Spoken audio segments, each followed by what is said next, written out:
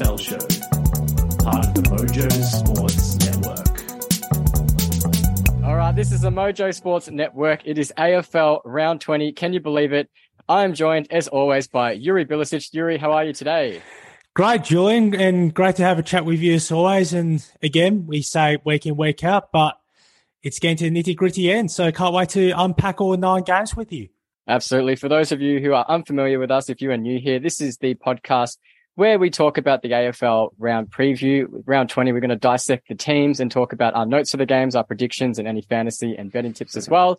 Starting with a cracker of a match. Gee whiz, this is going to be a fantastic one. And Yuri is a Carlton man himself. It's Collingwood versus Carlton at the MCG, 7:50 p.m. What a blockbuster for a Friday night special. I'm just going to go through the teams and then you can comment on how this game plays out. Sadly, the Blues lose Sam Walsh after that hamstring injury last week against the West Coast Eagles. Out goes Ed Curnow omitted. I said last week, he just gets omitted each and every week. He's in and out of the side. Jack Silvano, who's been in fantastic form, is injured. Josh Honey is omitted, along with Lachlan Cowan omitted. Lewis Young is out. And Paddy Dow, another one like Curnow, just in and out of that side, omitted. But it's not all bad news, because for the Blues, they have Adam Chera and Patrick Cripps coming back after a week, we want to say, managed. Jack Martin back in, along with Pitternet, Always, and Marchbank. So pretty good lineup for Carlton still. Sadly, Sam Walsh missing. And then for Collingwood, Bobby Hill, who's been electric for them up front, is out with an illness. Milestone games is George Hewitt playing his 150th, and pretty fitting given that he'll have a pivotal role to play without Sam Walsh and Matthew Kennedy in the side. Yuri, talk to me. Carlton on a, 5-game winning streak? Yes, it is. 5 games for the first time since 2000, Julian. Yeah, so you talked about in terms of the amount of hype there is heading into tomorrow night's game. And this has sort of been well laid out during the week about when was the last time there's been this amount of intrigue for a Magpies Blues game? Well, I'm going to have to say this. It goes back to 2012. That is 11 years ago, right? So rounds 3 and 15. So round 3 when Carlton beat Collingwood by 10 goals and were premiership favourites overnight. I think it was about $4.50 or something that they had the bookmakers had Carlton at the end of that game. And then, of course, round 15 when the Blues season was completely in free fall and Collingwood, I think, were on a 10-game winning streak at that point, and Carlton somehow against all the odds at $4.75 heading into that game. I think Collingwood were about $1.19 and the Blues prevailed by 23 points. And that included, of course, Brett Ratten swinging the changes, really, the magnets, and he put Nick Dargan 40, kicked 3 goals, and Cade Simpson, unfortunately, I was at that game 11 years ago, Julian, and he got concussed by Sharad Wellingham, which still to this day, I don't know how he only got 3 weeks for that hit, but that's back then. So 11 years later, we're still filthy. Yeah, some things you can't just hold a grudge for too much longer, but I think that one probably still stays a bit. But I think with tomorrow night's game too, Julian, and the round 10 encounter really gave us a layer of just the vast differences between the way the sides were playing, and it was so evident the way we've spoken about for the last 2 weeks on Carlton's complete reversal in its ball movement. Back then, it was super stagnant. It was all sideways, and they wouldn't take the corridor option when it did present itself. But now that's completely changed. The other part as well to it is the relentless tackling pressure. So last 5 weeks, they've been averaging 71.4 tackles per game. Even in that 71-point win over West Coast last Saturday, they had plus 18 more tackles than the Eagles. So I think it says something, right? That the enthusiasm and the hunger and the vigor to continuously apply pressure, even if you're 9-10 goals up, that's still there. And that's going to have to be there in absolute spades tomorrow night against the Magpies, because that's where Collingwood absolutely pounced upon the Blues in that round 10 meeting through basically perceived pressure. That was the whole issue. And then they completely slingshotted them on the rebound. And of course, that's where Bobby Hill's absence is going to be felt in the way too, because he impacted, I think, right from the first minutes of that game, kicked the opening goal, and then had that brilliant run across the wing, which I'm pretty sure Nick Newman was just left for gasping for breath. There was that particular play during the second quarter, and I'm pretty sure that did lead to a Brody Marchek goal. So that's one thing that Carlton will at least be relieved they won't have to deal with tomorrow evening. But the other part as well too is I think we saw the clash with Port Adelaide Collingwood, and Port Adelaide did a really good job. And again, on Footy Classified, they put out these few little highlight packages on what needs to be done to stop Collingwood. And it's to basically stop them attacking the corridor and forcing them to kick down the line. So I think that's an area where Carlton's done exceptionally well in the last 5 weeks, has denied teams that corridor, or if not at first, that first kick from the back half, but then they'll push every single player to one side and squeeze up the middle part of the ground and force them to kick down the line. So I think that's a few strategical areas where Carlton's really devised its game plan for the better, and that's what served them extremely well. And as for Collingwood too, well, again, another close encounter they had against Port Adelaide, and yet again, for the 15th or so time, they've been able to prevail by less than a kick. So again, they found a way in arguably one of the most hostile environments in the AFL that you can play at the Adelaide Oval, especially in front of the Power fans who are super diehard, super passionate, and just absolutely barrack for their team for the full 120 minutes. So they did an outstanding job there, Collingwood. But yet again, the inclusions, of course, with Cripps and Chera, that's monumental. That's to say the least as well, after what Cripps' performance last year and that 3 vote and 35 disposals and what, I think he kicked a goal or something, had like 25 or I think it was 27 contested possessions that afternoon. It was one absolutely gigantic performances, seriously. And George Hewitt as well last week as well did an outstanding tagging role on Tim Kelly, kicked a goal. I think for the first time, probably since maybe the first couple of seasons when he was at Sydney, when he wasn't getting that midfield permanent role at that stage, he was playing as that deep forward in the way. And we saw that only for, I think it was a couple of minutes in the last quarter. So again, could be something that the Blues may throw up at different stages to try and hold Nick Dacos accountable, because that's where I think most Carlton supporters heading into tomorrow night's game are looking at in terms of putting Hewitt on Dacos, because what we saw last week in that opening half with Willem Drew and him impacting not just the contest as well, but negating Dacos's influence on the game as well, especially that opening half when he only had 11 touches. So there's just a few little magnets, I think, that may come into effect tomorrow night, but that's something that's going to be highly immersing just to find out in the opening bounce, to say the least, on what Carlton does to combat it. Because again, I think all the other clubs have tried tagging Dacos and it hasn't worked, and they've sort of gone away from him, just allow him to roam around and gain the 30 touches and have more than 800 metres game. But I think for the consciousness that I think Carlton want to apply to, I think that's going to really be on show tomorrow, and that they're not going to allow for Nick to just get those easy uncontested possessions and just set up and orchestrate all those Collingwood counterattacks too. And the other one as well, Julian, too, is Darcy Moore's intercept marking. 10 last time, and he tore Carlton apart last time they played. Yeah, memory. Yeah, 25 disposals, 12 marks, I think. Yeah, it was. And also, I think still Sidebottom laughing after the press. I'm sure if Vossi didn't show them that piece of video footage during the week, I don't know what's going to further incentivize them anymore. So I think it's going to be super close. I've got the Magpies by a couple of kicks, but seriously, it, again, almost sound straightforward and cliche about it. But if they bring that full tackling pressure once more and reach those KPI indicators between, I've got to have to say it's between 70 to 80 tackles they're going to have to lay tomorrow night to give themselves every shot. And they do that and use that free-flowing advanced football that has completely changed their fortunes, then they're going to be right into it. Let's hope it's a cracker of a game as it deserves to be. Moving over to Mars Stadium on Saturday, 1:45 p.m, we have Western Bulldogs versus the GWS Giants. And geez, the Giants are flying at the moment. I believe they've won their last 6 games, including wins to Melbourne and Adelaide. So they cannot be written off. The Orange Tsunami is in full effect. And I'm just talking about on the AFL Bites podcast that GWS backline is just so solid at the moment. They've got Sam Taylor, Isaac Cummins, Jack Buckley, Himmelberg, Lockie Ash, Lockie Whitfield down there as well. It's just a phenomenal backline. And they are looking so great. And over to the Bulldogs, who are, in pretty good form as well. Just going through the teams before we dissect this game. Jason Johannesson and Rory Lobb are back in for the Dogs. Buku Karmis and Oscar Baker, along with Riley West, are out of the side. Lachlan Keefe comes in for the Giants, and out goes Nick Haynes and Josh Fahey.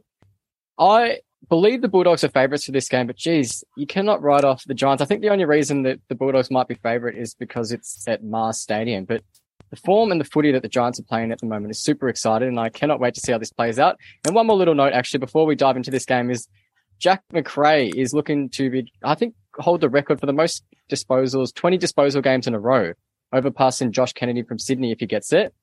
So for those of you who like betting, Jack McRae is paying $1.20, not that much, to get 20 disposals. But for someone who's going for an all-time record, I believe that he's going to achieve that unless he gets injured. So I would add that to all your multis.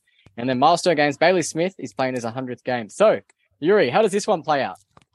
Yeah, I think, Julian, that the blustery conditions that is usually on offer down in Ballarat may make a tricky proposition for the Giants, because the Bulldogs have already had, 5 or 6 encounters down there for the last, I think, 2 or 3 years or so. They've been playing at Mars Stadium. So that's probably going to suit to their advantage. Getting Jason Johannesson back for his first game since round 10 after that hamstring injury, that's a absolutely must in a way too, but also a bonus just because of his dashing flair of half back. I think that, again, sets up so much the Bulldogs play that they want to orchestrate through him. And I think they probably maybe at times missed him a bit, but they were at least able to cover it with Latham Vandermeer doing a solid enough job in his absence to really fill the void. And Roy Lobb as well after a couple of weeks in the VFL. So I think the other part as well, because the teams met early in round 8 this year, Julian, and I think the rainy conditions did come into effect late in the game as well. The Giants made that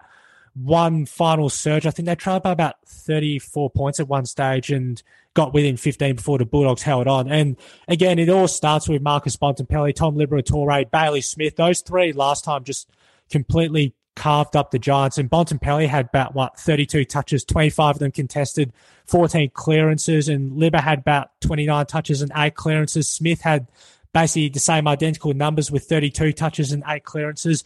I think for the Giants, though, that may well be where the Dogs get them in the stoppages, because as the game progressed last Friday night against Essendon, that eventual differential gap in the clearances just kept widening and widening to the point where by the end of it, I think the Bulldogs won it by about plus 20, and the Giants only rank, I think, 14th overall in clearances. So they need to just, it sounds so simple once more, but to get first hands on the ball and to keep that territorial inside 50 advantage in their favour to give themselves every chance of winning a game. Because, again, Julian, as you very well know, the Bulldogs' defence can get a bit suspect. They can get a little bit iffy, and especially if the ball's in the hands of either Alex Keith or Ryan Gardner. I think Melbourne fans well know about this back in 2018 with Oscar McDonald and Sam Frost. Every time they had the ball, just dispose of it. Seriously, just dispose of the football. Just get it out there, get it to Bontempelli, get it to Liberatore, get it to Smith, one of your better kicks, get it to Jack McRae. Just don't hold on to it. So if the Giants just maintain that pressure, because their forward half pressure this season has been such a drastically different story to what it was for the last couple of seasons before that.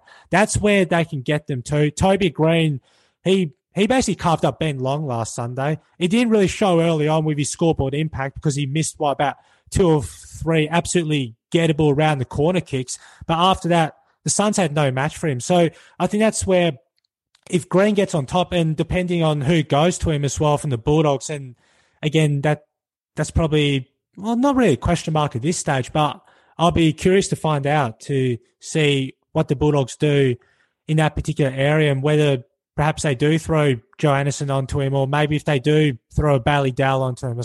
Well, one of those matchups at least to keep him honest and not allow him to have his usual impact, not just up forward, but also times through to midfield. So again, the Giants backline as well, just the whole intercept side as well as Sam Taylor. So I think it's going to be a lot more of a trickier proposition for either, if it's one of Aaron Norton or Jamara Ugle-Hagan, to go up against Sam Taylor, because Jack Buckley is also, since he's come back from that torn ACL a couple of years ago, has just been, tremendous as well, giving Taylor that extra additional support as well as that intercept marker. So they've got most bases covered, the Giants as well. I think Jesse Hogan's not on the team, I think, for the second straight week as well. So that may hurt a little bit, but they've got other avenues to really make the scoreboard impact felt. And again, what they've been doing the last 6 weeks to catapult themselves into 7th spot on the ladder, it may surprise some, but I think when you look at their overall list, it is identical to the one that was similar to, a couple of years ago, right? It's just a whole adjustment, structure change, and getting back to what they're doing best before, right? Absolutely. We're going to move over to Geelong versus Fremantle. And I believe Fremantle edged Geelong out at Optus Stadium earlier in the year, and finally a strange game. Geelong only had 276 team disposals that game, and no player for Geelong got over 20 disposals, which is just super, super ridiculous. I think that's the only time this season that's happened. We'll go through the teams. Geelong are obviously in a much better position now, but Gary Rowan comes back into the side. O'Connor and Mullen are out. For Fremantle, they get back James Aish. Out goes Stanley and Johnson. Yuri, Geelong at home, super strong. Fremantle not playing too well the last few weeks. Is this an easy one for the Geelong Cats? Well, it should be, Julian, right, at home at GMHBA Stadium. And Fremantle's whole season downslide, I think it's probably been sort of papered over the cracks because of what's been happening at West Coast too. And I definitely didn't think this year is one that Fremantle envisioned after, of course, making the finals last year for the first time since 2015, winning a final also for the first time since 2015. And I think the season predictions had Fremantle finishing, I didn't finishing sixth on the ladder. And of course, that's not going to happen now. And there's just been too many factors that I've seen Fremantle downslide this season, including just the mundane, slow ball movement as well, which has probably come back in the last couple of weeks, which hasn't really served them well whatsoever because they tried altering that game plan from round 7 and it worked well for a month and a bit. And unfortunately, they've just basically not reverted back to the old habits, but it's probably just crept back into the point where they haven't been able to eradicate that slide. So again, Geelong have won the last 6 of 9 against Fremantle GMHBA Stadium. So it's not all lost for Fremantle, but when you have Nat Fyfe ruled out for the rest of the season, Sean Darcy ruled out for the rest of the season with ankle surgery, it does make the task a lot more harder too. And again, so much depends on Caleb Sarong and Andy Brayshaw to do all the heavy lifting through the middle, which they have been this season, and you can't fault them whatsoever. But with Geelong at this stage and to Patrick Dangerfield and Mitch Duncan as well, and you can throw Max Holmes in there and just the number of others that they can rotate through to midfield as well. I think, again, it is going to be just that one step a little bit too much, I think, for Fremantle. But, again, they can almost take inspiration from those recent encounters, right? When they so close pipped Geelong, won 2014, 2017, and I think it was another 2015 when they won that game when Fyfe, I think, got the 3 Brownlow votes that afternoon in round 2. So, again, inspiration isn't too far to look behind as well for Fremantle to really gain something and perhaps cause an upset as well. But again, so smaller dimensions we spoke about 2 weeks ago when Essendon went up to play Geelong, and we talked about how important Nick Martin may be as well. And unfortunately, he wasn't a factor that night as well. And I think he had one really bad disposal as well coming out of his back 50, which is so unlike him. So again, Fremantle's defence at times as well with Brendan Cox and with Alex Pearce, they tend to be a little bit susceptible when they do kick out their back half. And I think that's where Geelong, of course, really pounced upon opposition sides' mistakes at GMHBA Stadium with those dimensions of the field. So again, the other part as well for Fremantle is just allowing for their smalls just to somehow impact the game because it's gone missing for the last 5 weeks, Julian. And that's where they really hurt them back in round 10, where they basically combined for 10 of the 16 majors that afternoon. I think, Jay Amos kicked 4 goals, I'm pretty sure. And they really hurt them on the counter-attack and really caught Geelong's backline defenders napping by getting out the back door, essentially, and getting through for easy running goals. So that's the other part where I think as long as they've sort of looked at that film during the week as well and tried to at least take something from that and translate it into Saturday's game, then they'll be in it. But at the same time, it's Geelong in Geelong. And that's where I think most teams just, unfortunately, where they get 5 to 6 goals down early on and then just the whole penny drops, unfortunately. And I just, at this stage, can't see Fremantle getting the 4 points. I think just with the amount of incentive after last week and the way they played against Brisbane, which was so unusual Geelong football, Julian, I just don't see that happening. I'm with you on that one. Moving over to another game where 2 of these teams met in round 10. It's Gold Coast Suns versus Brisbane Lions, 4:35 p.m. Heritage Bank Stadium. For the Gold Coast Suns, Malcolm Roses and Sean Lemons come back into the side. Out goes Ben Long, Jai Farah, and Huwago Ie, I believe it's pronounced. Yeah. And for the Lions, Ashcroft is out. And of course, that was a very sad injury, an ACL confirmed. He'll be out for an extended period of time, which we are very upset about, but he will be back. Pretty surprised to see that there's no ins for the Lions. That's because Lohman, who is the sub, retains his spot in the side. But I was pretty surprised that Jared Lyons doesn't come back as the rotating midfielder, but that is fine. Brisbane won 107-64 against the Gold Coast Suns earlier in the year. Speaking of Ashcroft, he was a ball magnet that day with 30 touches, but Neil had 35, McCluggage 30, Dunkley 29. It was just a field day for the Brisbane Lions. Gold Coast Suns at home is probably the only thing you could say that gives them a chance at this. Yuri, how do you think this one plays out? Yeah, so I've just sort of touched on a little bit as well after probably the first half where the Suns did keep at arm's length with the Giants as well. But again, so many of those, I think, pressure acts fell away once the Giants got on top around the stoppages. And again, that's where you need to keep Brisbane accountable is by laying the pressure, because I think if there's one thing about Brisbane as well, which probably does sort of stand out a little bit where you can catch them as a weakness, is their speed through midfield, I think is where you can get them. So they've got to try and somehow utilise that to every account, I think, Julian, for Gold Coast, and throwing Bailey Humphrey in there, who had a great game in the side's previous Q Clash meeting. I think he had 26 touches in that goal. So getting him in there once more, I think is going to just add that little bit more extra zest through the midfield as well, and that extra hardened body, even though he's only, 19 years old, but he's already built as though he's already played 5-6 seasons at the top level. So again, the other one too is Ben King, and I think some other footy outlets have spoken about his, I think, dip for the last 3 weeks, right? It's the first time in his career, I was looking through on AFL tables, the first time in his career that he's had 3 consecutive games, or I think it was 4, I'm pretty sure it was 4 consecutive games or 3 that he hasn't kicked a goal. So that's a bit of a worrying issue, I think, as well. And it doesn't get much easier this Saturday as well, because Jack Payne most likely are going to him, because of course they'll free up Harris Andrews to play the interceptors role, as he did so well against Geelong last Saturday. So the other, I think, part as well to it is that Gold Coast haven't beaten Brisbane in their last 9 encounters. So round 5, 2018 is the last time the Suns beat Brisbane. So it does go a long way back, and the average winning margin is 47 points. So I think it tells you a lot about the two teams' fortunes, where Brisbane been at the top for whatever it's been the last 5 seasons, and Gold Coast have been middle tier to probably bottom tier at various stages. So again, it's almost those, I think we talked about it last week too, Julian, about lapses in concentration for the Suns, where they just tend to zone off for 5 to 10 minutes, and that's where teams pounce upon them.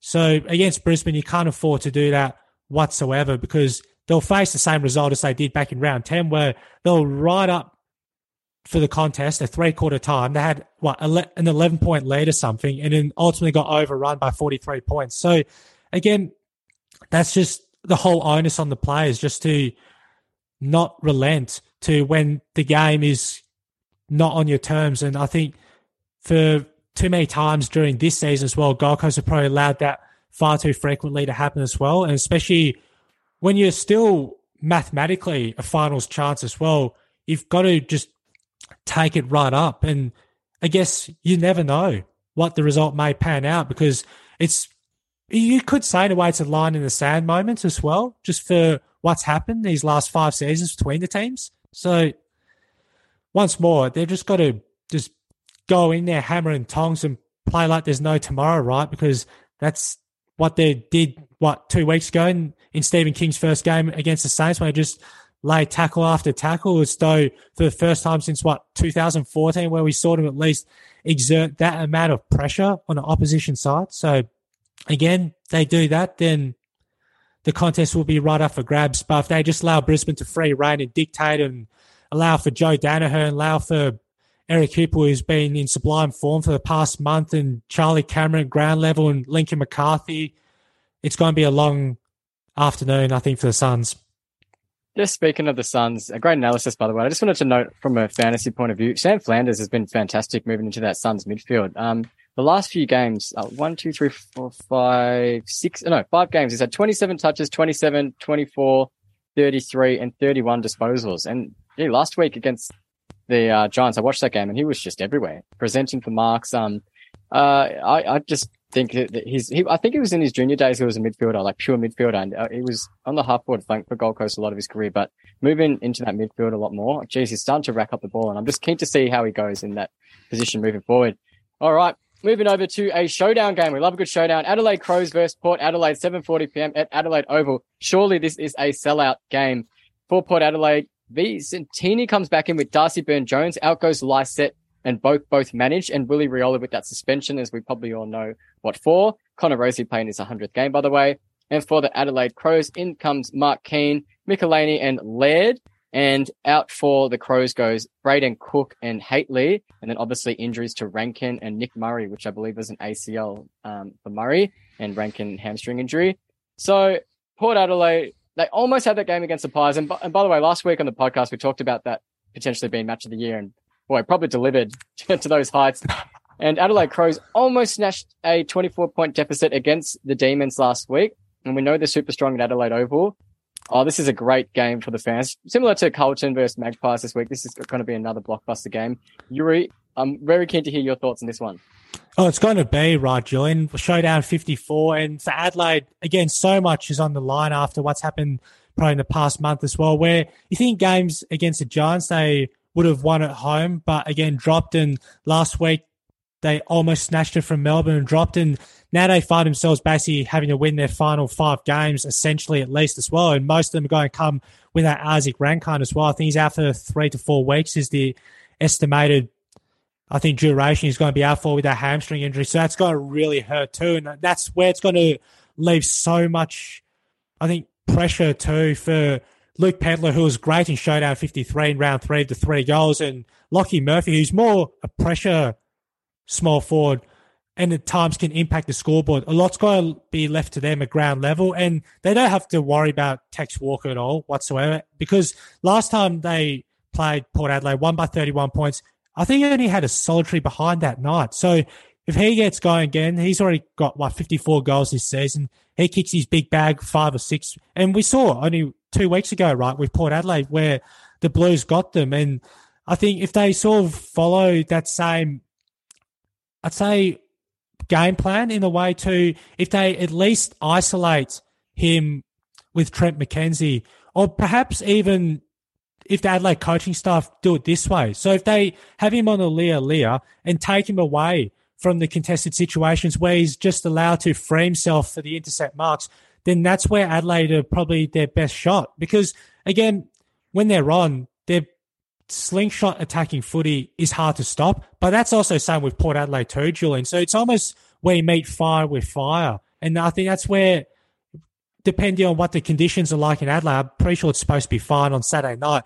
There's just going to be a bunch of goals. And whether that's combined between 28 or 30, then that's probably a bit too hard to tell, because both teams love to hit the scoreboard and love to just attack and attack and attack. So, again, that's going to be one to really watch out for too. And Max Michaelani as well. I thought to perhaps a matchup with Sam Powell-Pepper, maybe one in the works, I think, too.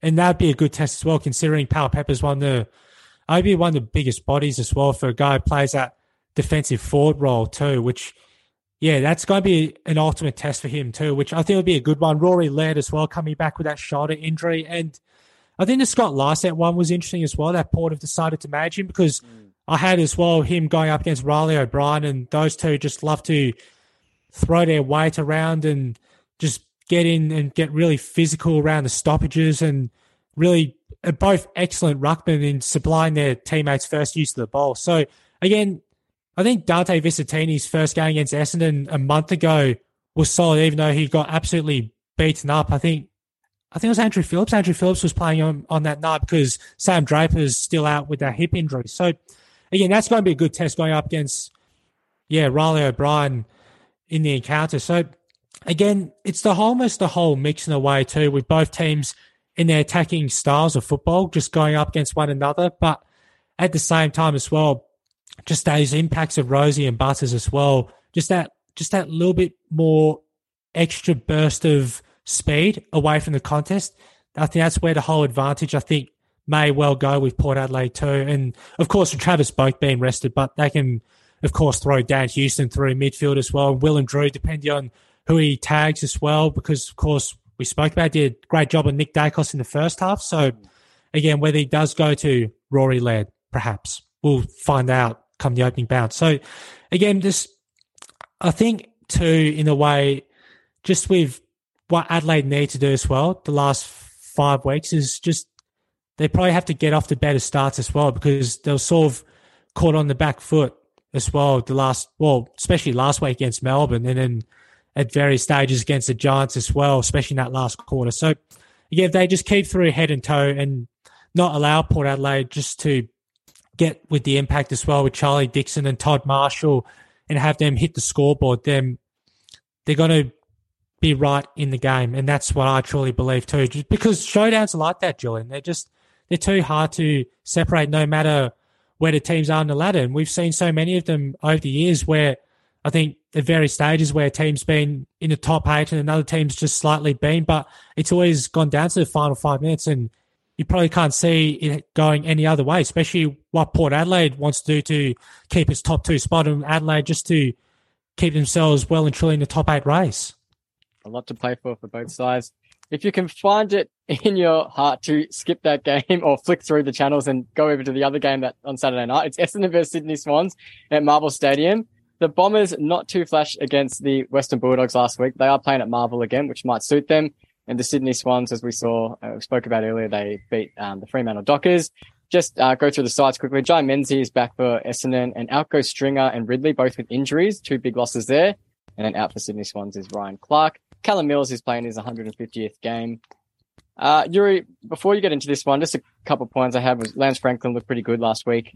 And he's now talking about potentially playing on in 2024, which is quite fascinating. Just when you think he's done, he's saying that he's teasing us, saying that he might play again. And for Essendon, I think Jordan Ridley is quite a big loss. His intercept marking ability and his composure down back is pivotal for them. How do you think this one goes? I just think the last couple of weeks, Julian, and Essendon's overall contested game, I think we've done so well for most of the season. It's just fallen apart the past fortnight as well by combined 58 to Geelong and the Western Bulldogs. And Sydney, of course, I think it's more about the spread, the run and spread. And when they get that whole mixture of attacking the corridor, because that's really their first option, right, Julian, is where they have the ball in the back pocket. And whether it's Nick Blakey or whether it's Ollie Florence who has it, they'll always seek to target the middle of the ground. And that's where it opens up the whole corridor, especially at Marvel Stadium, where the dimensions from one end to the other are arguably the shortest out of all the different venues in the comp. I think that's where, if Essendon don't defend that, like they've been defending for the first 15 rounds of the season, when they're still one of the top defensive sides, but that sort of lapsed in drips and drabs in the last couple of weeks, especially at Geelong game a couple of weeks ago. They can't afford that to happen too. And you mentioned, of course, Jordan Ridley, that quad for the next 6 to 8 weeks. That's major as well, just for the amount of intercept marks that he takes as well. And not just that alone too, but also the job he does on opposition, if not opposition, the dangerous small forwards too. And he could have well had Tom Papley, I think, tomorrow on Saturday night, should I say, as well. And I think that task will be left up to probably Andrew McGrath, I think, in a way too, to try and combat Paps' influence. And because once he gets going, and where that's through midfield, where Sydney love to throw him on ball at various stages or just impacting as the crummer, then they're hard enough to stop as they are, Sydney too. And just we speak about the continuous run that Errol Goulden provides on the wing, and Braden Campbell's the other one now who's basically cemented that other wing spot too, and he's penetrating left foot kicks as well going forward.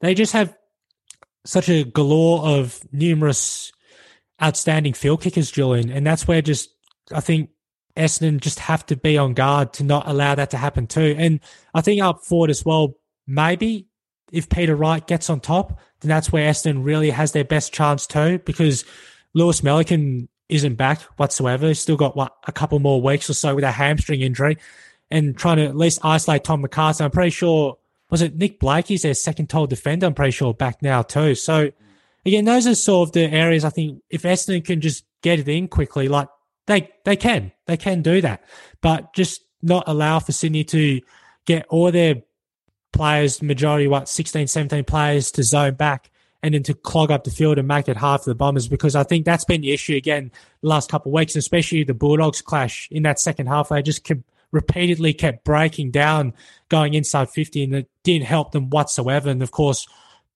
when that happens as well, your key forwards such as Peter Wright are not going to have any influence whatsoever. So that's the real issue there. But I think we look at just the closeness of the two teams as well, Julian. And of course, last year as well, Luke Parker and Dylan Shield, and Shield, I'm pretty sure, is not playing as well tomorrow on Saturday's encounter as well. And as well with Eston ruining Luke Parker's 250th the following meeting as well at the MCG last season. So there's a heap to play for. And you think of the other great games in 2012, 2011 at Docklands, and just a whole bunch in 2001 if you want to really go back down the wormhole. So for whatever reason with the two teams, it just always seems to be close, and I can't really sort of accurately put a finger as to why it's the case. Maybe it's just, it's really too many question marks to put exactly why both teams just tend to thrive when it's super close as well. But also the other one too, I think as well, if Eston can at least get some heroic performance as well. And I think we talked about from about 5 years ago, Michael Hurley's efforts on Lance Franklin. If that's a Brandon Zerk-Thatcher does that on him, then that'd be great viewing as well. But I think it's going to be super close. I think there's going to be, Eston will try to probably look to make it tight, but Sydney don't want that whatsoever, Julian. And their whole attacking philosophy mantra, I think, may just get the Bombers in the end.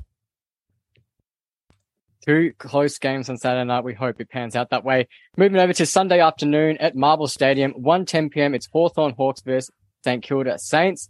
I cannot believe the Saints are favourites here. I think it's going to even out in the odds because Hawthorn looking pretty good at the moment and the Saints are not looking that great. And Hawthorn did beat us earlier in the year. These are extended interchange benches, so I won't read out all the teams. I'm just going to note the definites that we know is Bradley Hill and Dougal Howard are both out injured. And for the Hawks, Carl Amon is out, along with Ned Reeves with a suspension. Some of the names that might feature are Ryan Burns, Liam Stocker, Tom Campbell. I'm not sure about Highmore and Cordy. And then for Hawks, Cam McKenzie, Fergus Green, Blank, Bramble, Meek, and Brandon Ryan are names that might feature as well. My note on this game, Yuri, is Finn McGuinness. I love, it's probably controversial to most people. I love taggers and seeing how they can quell someone's influence. Finn McGuinness keeping Josh Kelly to 6 touches. Then I think he had Rioli. He kept to 20 disposals, but Rioli, really didn't look too good. I think he tagged Taron Thomas for a little bit as well and kept him to 12 touches. I remember a few years ago, McGuinness went to Jack Sinclair. I just wonder whether he goes to him or Wangani Malira. I am pretty confident he goes to Jack Sinclair. Whether Sinclair plays in the middle or back, I'm sure he'll have McGuinness on his tail. So for those of you who like betting and fantasy, be wary of that. Do not include Sinclair in your multis unless you go on the unders. All right, Yuri, Hawthorn versus Saints. Am I the only one who thinks that Hawthorn are a shoo-in to win this game, or are the Saints a Saints chance? Hey, Julian, I couldn't agree with you much more. I actually tipped Hawthorn to win this game. In all honesty, man, we talked about last week, right, in the lead up to the Saints Kangaroos game, and we placed our answers on how many goals combined would there be kicked that afternoon. I think we both said 10, and they end up being just trying to do the math out the top of my head now. I think it was about 18 all up. It's still not much, but no, it was a low scoring game. Yeah, it seemed as though there was only 10 to 12 majors kicked that afternoon. I think St Kilda somehow they just got to keep scrapping. That's really the only thing, right, in terms of their avenues moving forward. And I think we've seen last couple of weeks with Cooper Sharman having an impact, especially in that Suns game, kicking those 3 goals. So they've just got to somehow just keep alternating through. And I think the other sort of pot of gold, you could say, that they may have struck as well was putting Rowan Marshall up forward in the early stages of the final quarter just to give another forward avenue target because St Kilda only had, 4 goals by the final change. And, of course, they needed, 5-6 goals to win the game, which ultimately they did. So I think look for that to happen as well. But the other part too, that St Kilda, I think, have been our own worst enemy for has been just the bombing the ball inside 50 without really lowering their eyes. And, again, that all falls down James Sicili's throat as he did in the last meeting, right, with the 43 touches and the 16 marks and over the 165 Dream Team points altogether. So they can't afford that to happen too. And I think the whole Hawthorn game plan, we saw last week, they just completely tore the Tigers up for the best part of 3 quarters, right? And then just ran out of puff in the last quarter to the point where they just came to a standstill and couldn't enthuse any more energy through their ball movement whatsoever to set up Mitch Lewis, who's been great this season since returning in round 7. And I think he's influence once more, that's going to play a real crucial part. And just the whole other magnets, I think Hawthorn have got through that midfield as well. It just may provide them just that little bit more zip, I think, with St Kilda. And Julian, maybe do you agree with this in a way? Do you believe St Kilda's midfield at the best of times is one-dimensional? We talked about lack of pace, and I think that's why we threw Sinclair in there. But no, I completely agree. It looks, compared to some of the midfields that we come across, and that's why I think looking at Hawthorn, having Day, obviously he moves back as well, but having Newcombe, Warple, Day, Ward rotating through there, and we've only got sort of Crouch and Steele, really. I mean, Sinclair in there as well, but yeah, they do look super one-dimensional. Yeah, that's all where my worry, I think, comes from a little bit in Sunday's encounter too, Julian. And I think if Hawthorn are able to do as they did in 3 quarters and kick as many goals as they did, I think that's going to be hard enough for St Kilda because, again, we hit on the money last week about just the points per game for the last 5 weeks has been under 67, which is by far not enough because what now in today's era, at least for the last couple of seasons, teams have tried to just be that more daring and be that more attacking and be that more incentivizing with their ball movement in terms of improvising and just not playing to this sort of stagnated type football where coaches have such a massive emphasis on just throwing a whole block of 22 players back in one end of the field to just clog it up. That's not happening now. So I think whether Ross Lyon, he does do that from time to time, right? If not most of the time anyway. So I think what we may see come Sunday as well at various stages, if St Kilda do find themselves 4 or 5 goals down early, then he's probably going to throw the whole magnet and look to stem the bleeding. But yet again, that is where I think my big pointer goes on St Kilda is just the whole scoring avenues going forward. And I think Hawthorn just has enough, I think, as well. And the whole backline too has really held its own as well. So unless somehow the Saints get a combined 10 goals from Jack Higgins and Dan Butler and they absolutely go off, then it's going to be, a hard way to see. That's exactly what they'll need, honestly, to beat them. They'll have to put that scoreboard pressure on. And you're right, Higgins or Butler will have to literally combine for 8 to 10 goals for us to get over the line here. So, yeah, absolutely spot on with that. I personally, I've been to every Saints game at Marvel this year, and I just cannot see us getting past that backline. You know, you put a Stephen May, a Harris Andrews, or a Sicily in front of us, and we're just going to bang it straight to them. So I wonder if Lyon, puts attention on whether a Windhager or something goes to him, but I don't know. I think, knowing the Saints are just going to bang it in there as we do. And Sicily's going to tear us up and they'll make us pay like North Melbourne didn't. I think North Melbourne had some chances, but they were turning it over when they went forward a lot. And they probably could have, punished us a bit more. I don't think Hawthorn are going to do that. Just looking at the game they played against Richmond, where they looked like they really had that game in the bag until they didn't really. I just think if they play that football, it would be superior to the Saints. But you never really know what the Saints say. Well, I will be tipping Hawthorn. Sorry to cut you off here. I'm just going to move on to another cracker of a game, which is Richmond versus Melbourne at the MCG. Surely this gets a lot of people in attendance. 3:20 p.m. And in for the Tigers comes Jaden Short, which is a big in, along with Noah Cumberland and Samson Ryan. Again, these are extended interchange benches, so we're not sure if all of them will feature. And for Melbourne, Brody Grundy is listed, along with Charlie Spargo, Harrison Petty, James Hunt, and Michael Hibberd. And out goes Ben Brown and Tom Sparrow with an injury. Ben Brown was an omission, I must say. And Jaden Short is playing his 150th game. I'm sure he's in that side. All right, Richmond versus Melbourne. Who are you tipping for this one?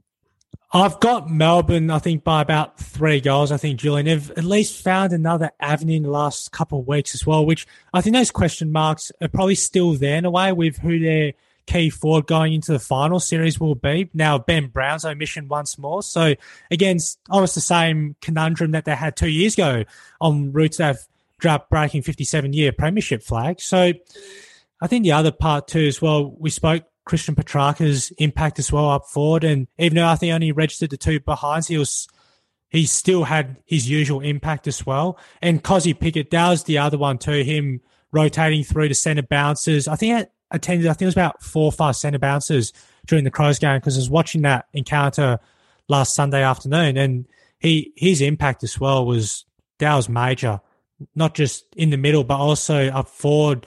And again, that was one of his best games in quite a fair while too. And I think the other part of it as well too for Richmond was the whole grit, and there was the usual suspects that got them back in the game as well, with Martin and Prestia and Taranto just all lifted when the game really needed. Because imagine if Richmond have lost right last Saturday.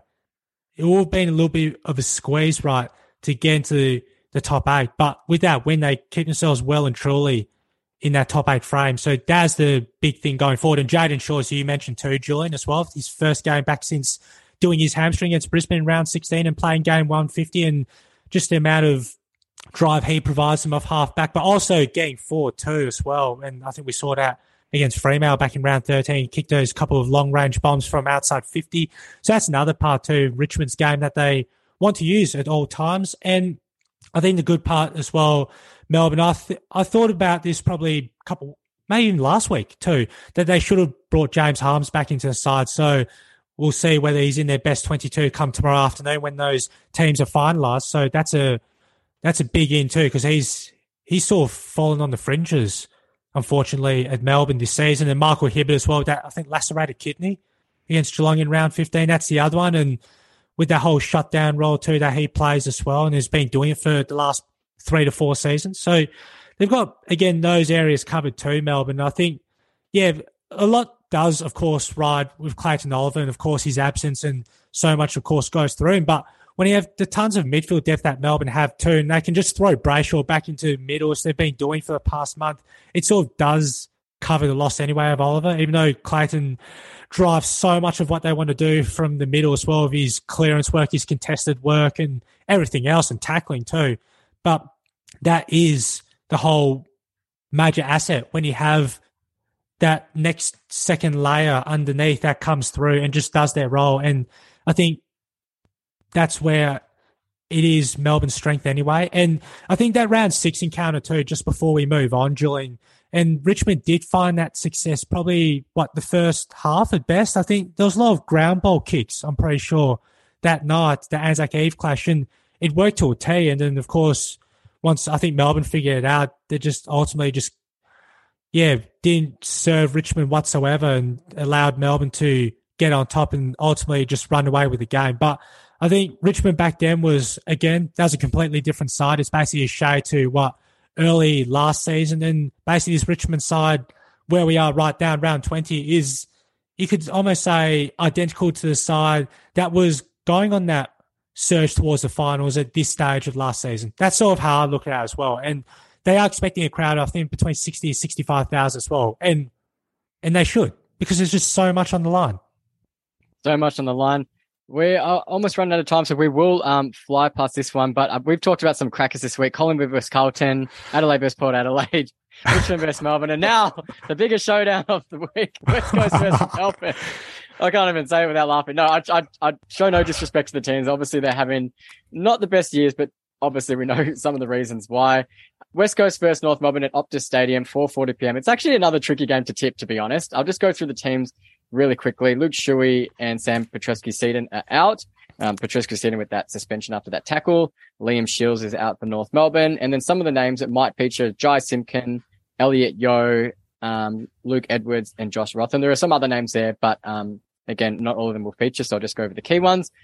Yuri, I think North Melbourne are favourites in this one. And to be honest, they played some decent footy against the Saints. I thought Luke Davies-Uniacke was fantastic against us. Sheezel was good. They spread the ball well. Again, I said they had turnovers that probably cost them. But, if they execute well, I think they should win this one. But given that it's at Optus Stadium and West Coast have shown signs there throughout the year against the Saints, against the Magpies, even against Richmond for a little bit, I think they might be a chance as well. So I really don't know who I'm tipping for this one. Can you convince me? Yeah, it's a 50-50 one, Julian, in all honesty. And just with the way both sides have been playing, obviously both have lost 16 games on the trot. And, of course, success has been extremely rife whatsoever. But the one part as well, I think we saw, and you touched on perfectly too, North Melbourne in the St Kilda clashes. I think that was at least the first time since round 3, probably at best, or maybe in the late stages of that round 4 game against Carlton, ultimately, which they lost by 23 points, where they at least looked to attack the middle and attack it with every opportunity they could get. And of course, those errors are going to come anyway, and it did come to ultimately cost them in the end. But those are the risks that you got to take anyway. And I think that's one area where West Coast, this is probably just blatantly obvious, but they haven't defended the middle part of the ground well whatsoever. And that's going to be, again, the detriment if they don't do that, then and allow North Melbourne through Luke Davies-Uniacke, who had, about 668 metres gained last week, and Taron Thomas, that was his best game in whatever his handful of games since returning back to the North Melbourne team. And I think, again, Hugh Greenwood's addition as well, just to give them that extra contested vigour, and Will Phillips in there too, and he's shown plenty of promising signs. I think, what's his now 3rd season, if I'm not mistaken as well, 3rd season at Arden Street. So I feel as though, again, I did pick North Melbourne, and just because I just feel as though at the best of times we saw with what West Coast had to do with Oscar Allen last week, and they won't be doing that, that's for sure, because they got Ben Mackay down there. They don't want Mackay just, even though Mackay isn't the absolutely elite intercept marker, to just keep swallowing up marks at will, because who else do they go to up forward as well, apart from Darling, who's been, well, who knows? Some people may say, oh, well, he's in the twilight of his career or whatever. But again, those are the issues both sides have on either end, Julian, too. Because Nick Larkey's had another great season for North Melbourne, the 48 goals, even with the amount of minimal supply that North have been giving him. So I think they may have just find those few more extra dimensions, I think, the Kangaroos. It won't be much whatsoever, but it'll just be enough to get the job done. And again, you only have to look back to a couple of years ago, that wet weather game here at Optus. Remember, I think the Kangaroos won by about 10 points that Monday night. I can't remember that game. Yeah, it was a wet night here in Perth, and I think there was still limited crowds at that point, at that stage, right. Of course, during COVID, and North won by 10 points. I think I'd say arguably that was their best win in Perth. I may sound outlandish for saying that, but with the whole weather conditions as well, and just I think with what they were going through at that stage, then that was just, instrumentally their best win in WA, especially against West Coast, where, of course, they had that great win here against Fremantle early in the season. So look for that for inspiration. Trying to find that game in the archives. I can't find it. I'll look up that. I'll look that up later tonight. All right, that brings us to the end of AFL Round 20 preview. Cannot wait to see how some of those games play out. Yuri, that was fantastic analysis as always, and I think I might have to change a few of my tips after hearing you dissect the games there. But a lot of these games, as you said, are 50-50. And as always, we say this, there is a lot on the line, and that ladder is going to change, and we love to see that. Yuri, were there any shows or articles that you have coming out lately? We know you're quite active in the sport media world. Yeah, so I got a couple actually published up this week too, Julian. One I did on Tuesday with Carlton Collingwood, and just one recently about an hour and a half ago I published with Essendon Sydney. Unfortunate image I did have was Jake Stringer, but Stringer's now scratchy, so I can't take that away, but oh well, that's the way it goes sometimes. I didn't know that Stringer would be out of the game. So yeah, that's a major one too. And I also had another one, I think late last week as well, which I'm looking to do a few more of them as well. Just a bit of a NBA trip down memory lane essentially too. And also the NBA show as well. I think this Saturday or Sunday, I think, got a message as well. You got a message too on, I think, depending on what day everyone's free to hop on and have a chat. So that's one to look out for too on the Mojo Sports Network. Fantastic. I'll just say I didn't go through a lot of fantasy or betting in that episode, but there are some things for people who are looking for little cheap legs to add to their multis. McRae 20 I talked about. I like Brent Daniels to GWS. I thought he had 20 touches last week, and I noticed he's playing a similar role to Grant Myers. Like, he's listed as a forward, but he comes really deep now to get his possessions, and they like the ball in his hands. So if he's has a bit of value for 15 disposals, I'll look at that as a bet, especially since the Bulldogs will be playing a fast-paced game. And Sam Flanders, I know it's tough. I never like betting against Brisbane Lions, but given it's at home and Sam Flanders playing in that midfield now, if he's got a 15 disposal bet with good value. I'd add that to your multi as well. What are the other games we're looking at? The Hawthorn St Kilda game. That'll be an absolute disposal galore game for Hawthorn. So look at all their defenders to rack up the ball there as well. All right. That is the end for us as well. Yeah, check out those NBA shows, the AFL show, the NRL show, and all the other fantastic shows on the Mojo Sports Network. You can tune in on Spotify or your podcast app. Thank you once again, Yuri, for joining us, and we hope your predictions come true.